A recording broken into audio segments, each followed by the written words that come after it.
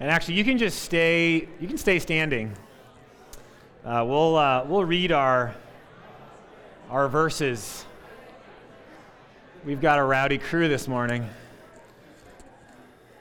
All right, come on over to our seats. You can stay standing. And we'll right away read Mark 14, 12 through 25, which should be up on the screen. So if you have your Bible, and you can leave it open this morning, we'll come back to it a few times, but let me read this, and then we'll sit and we'll pray for the sermon.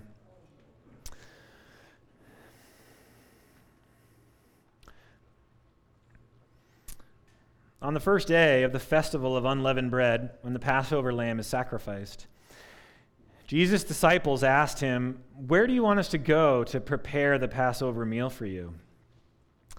So Jesus sent two of them into Jerusalem with these instructions. "As you go into the city, a man carrying a pitcher of water will meet you. Follow him. At the house he enters, say to the owner, 'The teacher asks, where is the guest room where I can eat the Passover meal with my disciples?' He will take you upstairs to a large room that's already set up. That is where you should prepare our meal."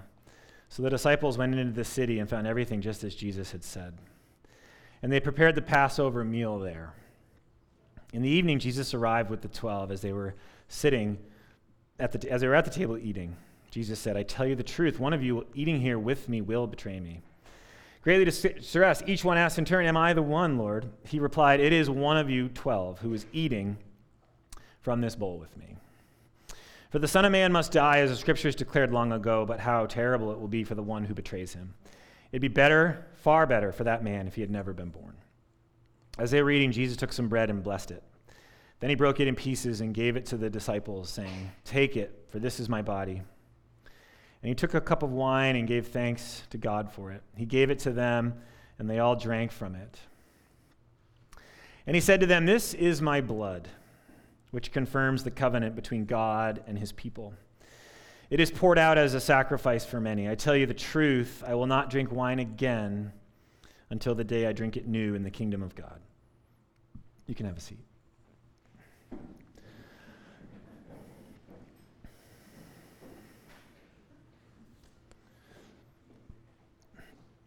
Lord, this morning our hearts are heavy with everything going on in our neighboring state. Lord, as Pastor Sam has mentioned, there is a fellow pastor in our denomination, Pastor Blaine, whose church, part of our family of churches, is up in that area. And Pastor Blaine is not only a pastor, but also a first responder, and has been working directly with the crisis this whole week and weekend. Lord, we long for the day when death is no more, when violence is no more. Lord, we grieve over the brokenness of sin, the brokenness of evil, the brokenness of Satan in this world. It is real, and we see it every day. God, we ask that you would comfort the families affected. Lord, bring peace. Bring your healing touch. Use your churches in those areas to be a mighty blessing in the coming weeks and months and years. Because this is not a fast process. This is a slow process. Be with Pastor Blaine. Help our church know how we can be a blessing to him and his church and others up there moving forward. Lead us in that. Lord, this is such a reminder, as I was thinking about that this weekend, that this is why we're here. In this world, it's not a game. We need you so badly. We need truth so badly. We need rescue so badly. All of us. We are a needy, desperate, fragile people who need a powerful, loving, all-authoritative Father. God, we thank you that that's who you are. We are not that. Thank you for your word. We pray this morning that we would submit ourselves to it, even if it says things and teaches things that we don't like. And we pray all this in Jesus' name. Amen. So in our text this morning, as we've been journeying through Mark, we're going to be looking at the Passover meal. And the theme of it is that Jesus the King does a lot of things throughout Mark, but what he does this morning in our text is he prepares a table for his people. He prepares a table for his people, a place of belonging, a place of identity, a place of safety. And I actually think for all of us, we can connect with that imagery, this idea of sitting at a table, being hemmed in, being safe, belonging, having a sense of identity, a sense of purpose, a sense of people, a sense of connection. It's actually interesting that where Scripture, where the story of God is going, for those who believe, is to a great wedding feast in Revelation 19. There's this image of a feast that we share together at the marriage supper of the Lamb, and that's this image of belonging. As I think about the upcoming Thanksgiving holiday, and some of you are like, we haven't even got through Halloween yet. But still, Thanksgiving's actually around the corner, believe it or not. You know, what is it about Thanksgiving that gives us excitement, that draws us to it? And at least for me, it's that sense and image and experience of being around a table. Being around a table with people you love, with people you care about. There's almost a warmth in the air when you imagine Thanksgiving, unlike even other meals. There's this sense of fullness to it. All of us long to sit at tables like this, which, by the way, is also why things like Thanksgiving are so much harder when people we love are no longer there. This morning, we're going to really look at this theme of tables. We're going to look at the table that Jesus offers us, that we see in this text. We're going to look at two tables that our current cultural climate offers us. We're going to see that Jesus' table turns us into people who are humble, gentle, and caring. The tables around us, the tables of the world, can turn us into arrogant people we actually don't want to become. And then we're going to end by looking at how sitting at Jesus' table helps us interact with the tables of the world around us with compassion, as well as truth. So in Mark 14:12, what we see right away is Jesus is talking about this idea of the Passover meal and the unleavened bread.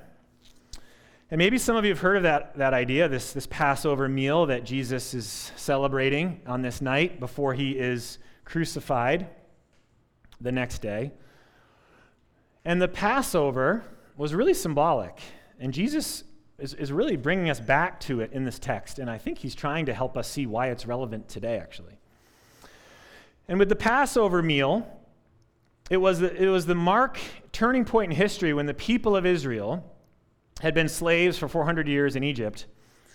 And really, they were God's people, but they weren't yet fully living that out. God had a plan for his people of Israel to be gathered into a land where he would be their king, and they would live as his people, to be priests to the world around them, to share and show of his character and who he is, that the nations would know him. And the Passover is the night when a lot of these things start to go into hyperdrive. It's the final judgment of Egypt as the Pharaoh continues to harden his heart. And the firstborn are going to be killed. And God says, to avoid this, as my people, to avoid this judgment, I want you to take a lamb, each household. Take a lamb, either a sheep or a goat. Take a lamb, butcher it, take the blood and put it on the doorposts and the lintels of your house. Eat the lamb. Eat it in its entirety. Whatever you don't eat, burn. The sacrifice needs to be completely gone. And if you do those things, my judgment will pass over your home. And in the next day, you see the people of Israel flee. God then literally swallows the army of Pharaoh through the Red Sea, allowing his people to start the slow, meandering journey of entering the Promised Land, where they would become the people of God, and they were called every year to celebrate this over a week-long festival, starting with the Seder, which was basically this significant meal that would remember this night. They were actually to be around a table celebrating what God had done to bring them to this table. And what you'll notice about this table is this table that God is bringing them to through the Passover is really a table of grace. The people of Israel didn't do anything special to earn this gift of freedom, of a land, of becoming the special people of God, of having this identity, this security, this belonging. Of course, we know their story is riddled with ups and downs, but that's not the point of what Jesus is getting at this point. It was grace. They didn't do anything to earn this favor, In fact, there are several times in the Old Testament where God says, I didn't choose you because you're so great. I chose you because of my glory, because of my name. Jesus is bringing the disciples back to this story to help them see that in the same way that the story of the Passover, where Israel fled Egypt, the table that Jesus is offering them, and through them, each of us, is ultimately a table of grace. It's a table of undeserved mercy. See, in our culture, usually we're under the idea that to have a seat at any table, what do we have to do? Especially in New England. What do you have to do to get a seat at any table in our culture? You have to earn it.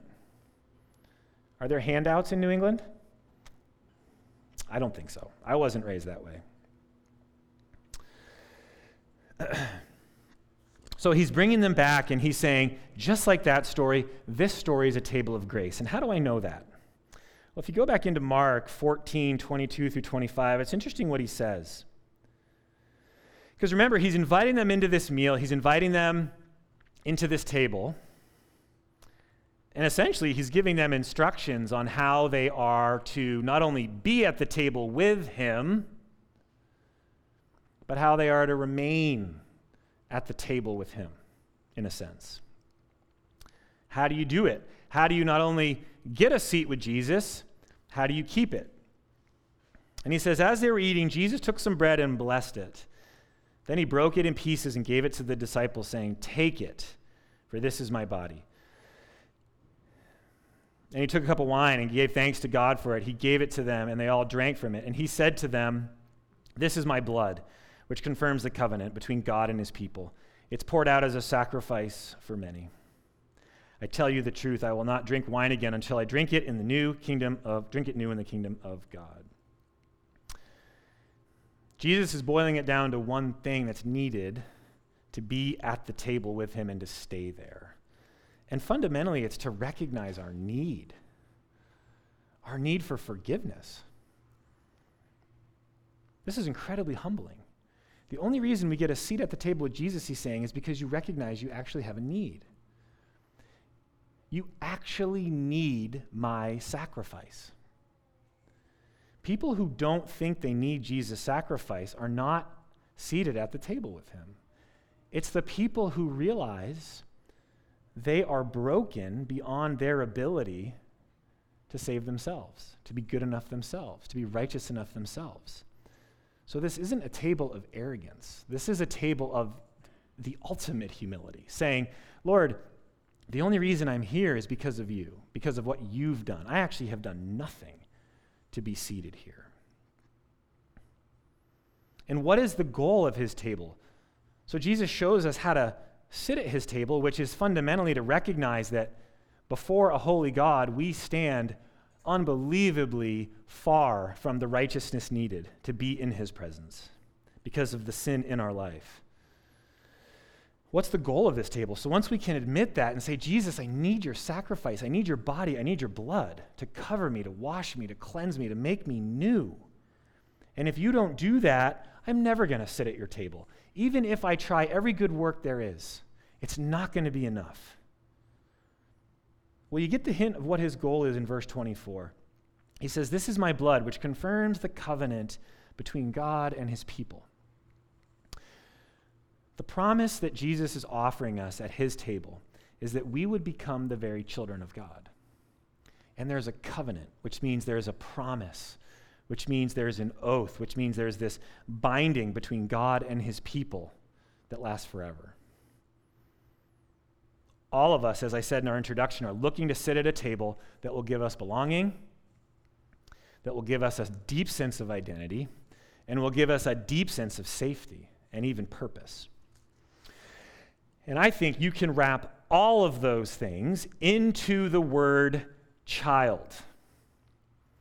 When we believe and experience that we are the children of God who by Jesus' grace alone can sit at his table, it fills us with a sense of belonging, identity, and safety. And fundamentally what it does is it changes us over time into humble people.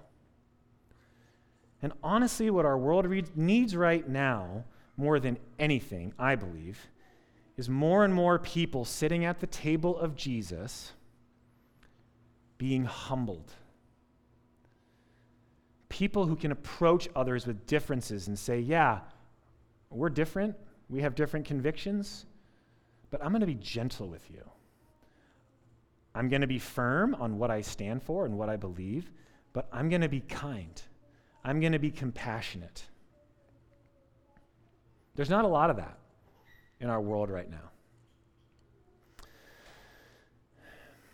Now, it's interesting, maybe you guys have this experience too, but for me, when I hear something like that, and I've been preaching that to myself all week, so I've been hearing that a lot, and I think, man, that's good news. So I get to sit at the table of the King, the risen Lord who created the world through the word of his power. I get to sit at his table, and he's done everything for me, and even though he sees the mess that's me, he's forgiven me and filled me with his Holy Spirit, not because of anything I've done, but because of his goodness, his kindness, his sacrifice, his mercy. A rational person would think, I'm just going to sit there all day. I'm just going to sit at that table and soak that in. I'm just going to sit there. But like anything in the Christian life, you learn these incredible truths about the Christian life.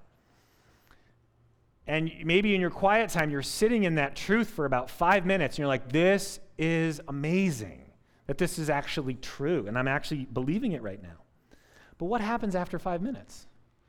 Your stupid phone dings, and you've forgotten everything you just had experienced. And now you're concerned about what the newest sale of the stock is going to be, or on and on and on it goes. Similarly, there are so many things in our culture that are pulling us away from that table. And I'm just going to highlight two. I think there are several, but I think there's two significant ones, particularly in our New England culture, that I think for such a time as this, we need to be aware of as Christians. And I think we need to wrestle with how do we interact with these tables that are promising kind of similar things to Jesus, but they're actually very different. They're actually not creating people who are humble. They actually create, in many cases, pride, arrogance, division, fighting. And I think you'll see it as we talk this morning. So two tables that our particular cultural moment, I think, is offering us to sit at for our place of identity, belonging, and safety. The other difference with these tables is, unlike Jesus' table, which is a table that you can't earn, these are tables in our culture that actually we ourselves have to earn. We have to earn our spot at these tables, and we have to keep ourselves there. And that, I think, is part of what causes and creates the arrogance, is that it's something that we have to attain and maintain. So I would say the first one that I've thought about this week is the idea of politics. And some of you are saying, don't go there. But I'm going to go there. Because if the last 5 years have taught us anything, it's that politics is important in the church. Right? Now, I talk about politics with a sense of fear and trembling because I wouldn't claim that I am some expert political scientist. But I've been around the block enough to know some things and had enough conversations with people in this church over the last 5 to 7 years to have learned some things that I think are really important. And I also know that our church is one that's divided politically. And I don't mean divided in the sense of we're constantly fighting, but we have different views. And so what I'm not doing is looking to rip on that. But what I am trying to teach is how do we live? How do we approach this? How do we move forward, especially with this idea of these tables that are competing? I'm also not talking about politics in terms of certain issues. I think in general, we need to be careful not to put all of our identity, all of our sense of security, belonging, safety, into a certain party, into a certain political movement, into a certain ideology. I think that has hurt the church, especially in the last 5 to 10 years. So I think we need to be mindful of where we're putting our fundamental identity as Christians. Now, that being said, even though I think we need to be careful about that, I'm not saying we shouldn't take stands as Christians on certain issues. I actually think issues in our political realm are very important.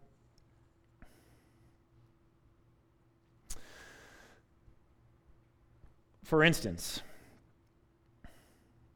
the issue of, and frankly, it bothers me that a lot of these issues that we're wrestling with as Christians and as the church and in our culture are, in my mind, being called political issues when actually the issues are far deeper than that. They're far deeper. Some of the issues that politics has grabbed, in my mind, aren't political at all. They are deeply relevant to a Christian. And they are deeply relevant to God himself. And so I think as Christians, we need to be firmly aware what Scripture teaches, what God thinks about these critical issues that, yes, are in our political sphere, but they have so much deeper meaning than that. I'm just going to give 2 examples of this morning. One is this idea of, as we think about the upcoming election season and all these things, what are we doing as Christians to stand for the rights of the unborn? I'm not talking politics. 1 John 1:2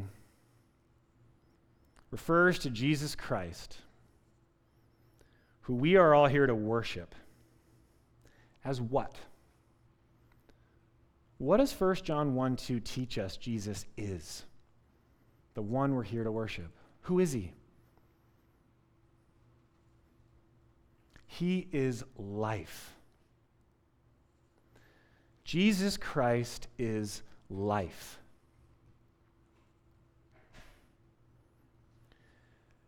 Anything that's alive in creation, anything,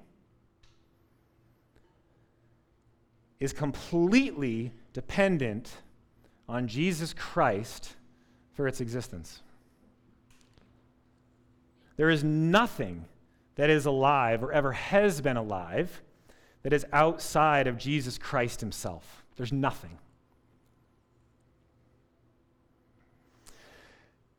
And so, this idea of issues related to life, I don't buy the political part of that. What I say is that if there is an issue of life, then Jesus Christ has everything to do with that. Has everything to do with that. And I need to know what are his views of life. Not some commentator. I need to know what God himself thinks about life. He's the author. He's the creator of it. In addition, the Bible does not have different categories for inside, outside the womb. It has one word, brephos, child, life. There's one word. There's not two.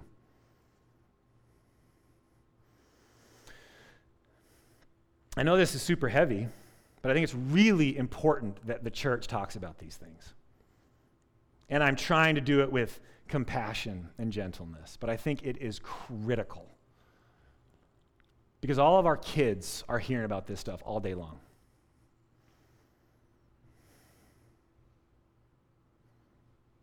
I would say this. If this is deeply personal to you, this whole idea, I am not here to judge and condemn. In fact, I'm someone who has done sins that are absolutely on par with this. And I'd be happy to share the craziness of my own story. So I am not here on a high horse. Far from it. I'm simply teaching that I have come to realize that Jesus Christ is life himself, and so nothing else matters.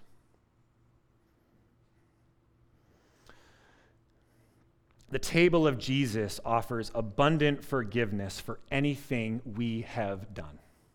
It doesn't matter what we've done. The table of Jesus Christ offers us abundant forgiveness. The body and blood of Jesus covers every sin. There is so much hope, even if there's so much brokenness in our life. This is the place to be. If you've gone through something like this, this is the place to be. This is where we want you. Another issue that I thought about as we think about politics in this coming cycle is what does it look like to help the poor? If you read Isaiah 59 and Micah, what you find is God is passionate that Christians have a holistic, compassionate, comprehensive view of how to come alongside and take care of the poor and ostracized. This afternoon, read Isaiah 59 or Micah. Those are just two examples of many. And it's not just that God cares that we think about the poor or do a little thing here and there. In fact, what you see him doing in Isaiah and Micah in particular, a lot of the book, especially the end of Micah, or the end of Isaiah. He is rebuking the leaders of Israel, the institutional governmental leaders of Israel. He's rebuking them for not coming up with organized, systematic, ongoing, structured ways to help the poor and marginalized. I mean, he uses unbelievably harsh words for leaders who act that way and who aren't focused on that night and day. So as Christians, we need to equally have an incredible interest in the poor, in the marginalized, in the communities that are under-resourced. It's not a political issue. It's not something that we should be dividing over as Christians. It's something that is absolutely central to the heart of God And I believe in my own life and in our culture's life, God's going to have a lot of things to say about how we drop the ball. So please hear me as we think about politics, that I'm not asking you the issues you're passionate about that maybe have you on different sides of the political spectrum. I'm not asking you to not have these incredibly strong convictions about these issues. What I'm saying is we need to be really careful as Christians that we're not putting our fundamental identity in the fact that we're a Democrat, we're a Republican. That we're sitting at that table all the time, taking in all the news, all the talk shows. Because what I've seen in my own life and the life of my close friends who fairly admit this to me, is the further down you go in that road, where your core identity becomes a political party, again, not the issues that I think are critical, we've just touched on, but the party affiliation becomes everything about who you are. The fruit I've seen over and over again is it doesn't turn you into a humble person. What ends up happening is you turn into a proud person. I'm right, they're wrong. I'm smart, they're stupid. I'm enlightened, they're not enlightened. It's not the humility of Jesus' table that's saying, I bring nothing. I receive your mercy. I receive your grace. I don't have some enlightened view that's better than someone else.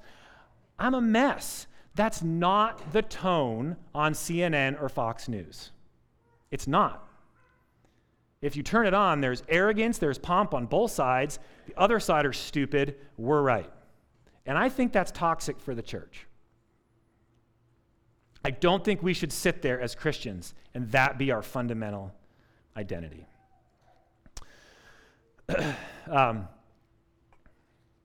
The last table I just want to touch on briefly. So the first one is politics, and I think we need to be very mindful of that as we enter this season. I'm just going to close with a couple things. I'm not going to go as deeply into this, but one of the reasons I wanted to bring this second table up is I'm going with all the heavy hitters today. I know it's like, I'm sorry if I'm offending you. But I just think it's so important that we talk about these things. The second table that I think we're being invited into in our New England culture that adds a lot of pressure and causes a lot of issues for the church and for Christians is the whole table, the whole movement of gender and sexuality. And one of the reasons I put this in this morning, actually the main reason, is I knew that this was a week where the middle schoolers and high schoolers would be in the sermon. Can you raise your hand if you're a middle schooler or high schooler? Yeah, there's a lot of you guys in here. Now, some of us who are older may think I'm overstating this, or this shouldn't be as big a topic for a sermon. But I'll tell you this, for students who are in middle school and high school in particular, this is increasingly the air they breathe. This is the stuff that's going on. What time does the bell ring at your guys' school? 8:05 to 3. Parents, that's a long time of the day. And this is in the schools, in the culture, it's in social media, it's in the youth movement. It just is. And if you don't see that, I just would have to disagree. It just is. And I think increasingly, we need to be aware of what is going on with that.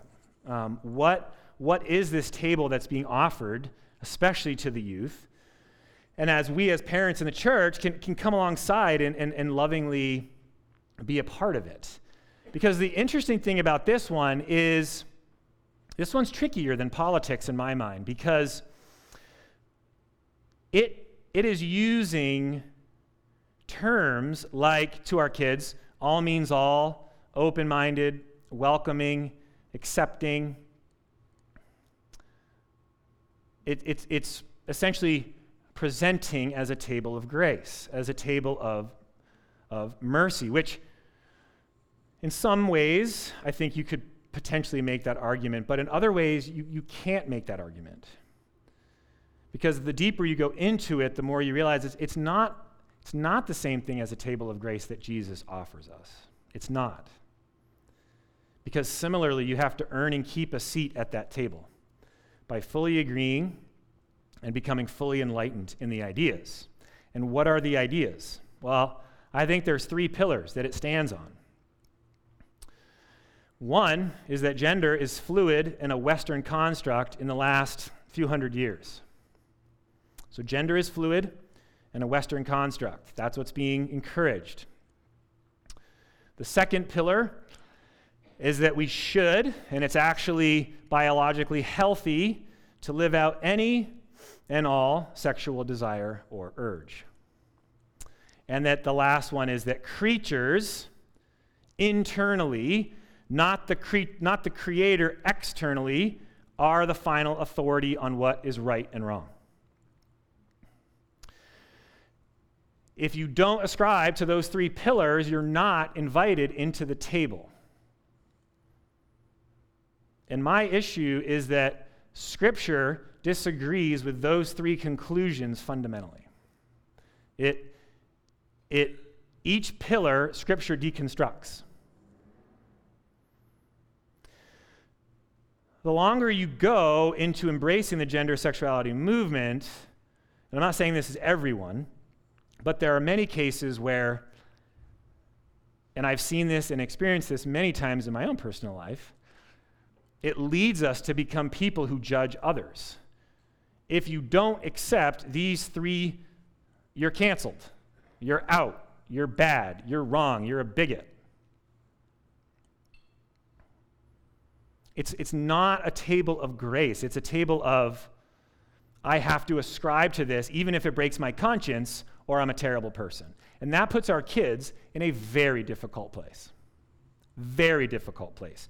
And we as parents need to be aware of what's going on and understand some of these foundations I'm just briefly talking on. But I'm saying to you kids, this table is not the same as the table of Jesus, and it doesn't ultimately make us humble followers of Christ. It doesn't. So to close, sitting at Jesus' table empowers us to engage the tables of the world in humility and wisdom. Here's the deal. With politics and gender sexuality, these are the pressing things, I think, in our current cultural climate within the church and without, that our kids are facing, that we're facing. I think the kids need to talk about it. Quick call out to the Trips and Shoemakers. They're taking our middle school kids through this awesome book by a woman who's way smarter than I am, PhD from Cambridge. And she is talking about these issues of gender, sexuality, racism, love, all these critical issues that we're talking about. And they're having the courage to take our middle school kids through this. I think that is so awesome. So encouraged that our kids are being equipped to know how to handle this stuff. It's heavy, heavy stuff. Adults don't even know how to handle it. How can kids? So as we sit at Jesus' table, here's what happens. It makes us humble people. So we can begin to engage. For instance, I have Christian friends who have different political parties than me. We disagree on certain things. I increasingly hope on the key issues we're united. I hope that happens. But my goal as a Christian, the more I sit at Jesus' table and say, my identity is built on Jesus Christ alone. It's not built on my goodness or my good deeds or the fact that I'm smarter or have arrived at some special place. No, my identity is grace, the broken body of Jesus Christ. That helps me engage with my friends of different political persuasions with a sense of compassion, listening, understanding. Also to challenge one another. Are we putting too much identity in our political affiliation? Is our identity rooted enough in Jesus Christ? You know, they tried to make Jesus a political figurehead as well, right? What did he say to that?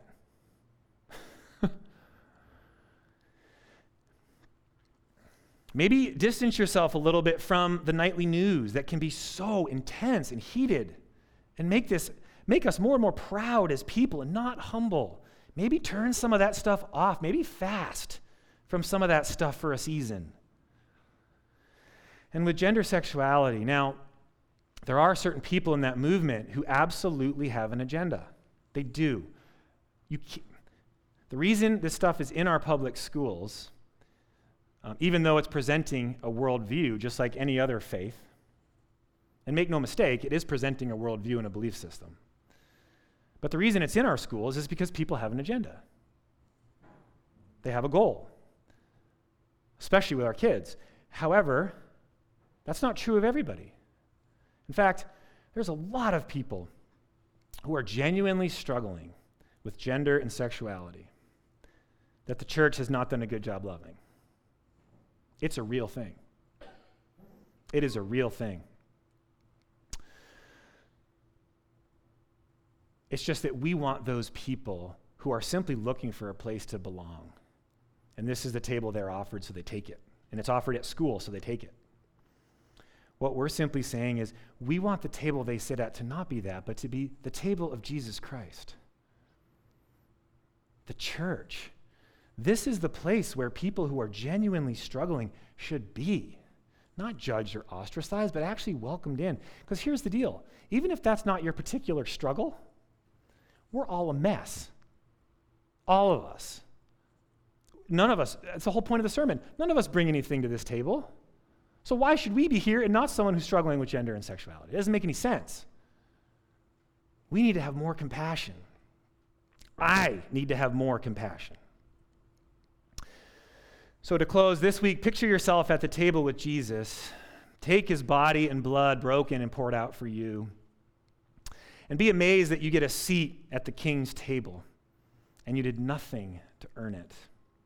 Because ultimately what our culture needs most right now, whether it's in the arena of politics or gender and sexuality, is people who are genuinely sitting at Jesus' table being transformed into humble people. Let's pray. God, we thank you for this morning. Lord, these are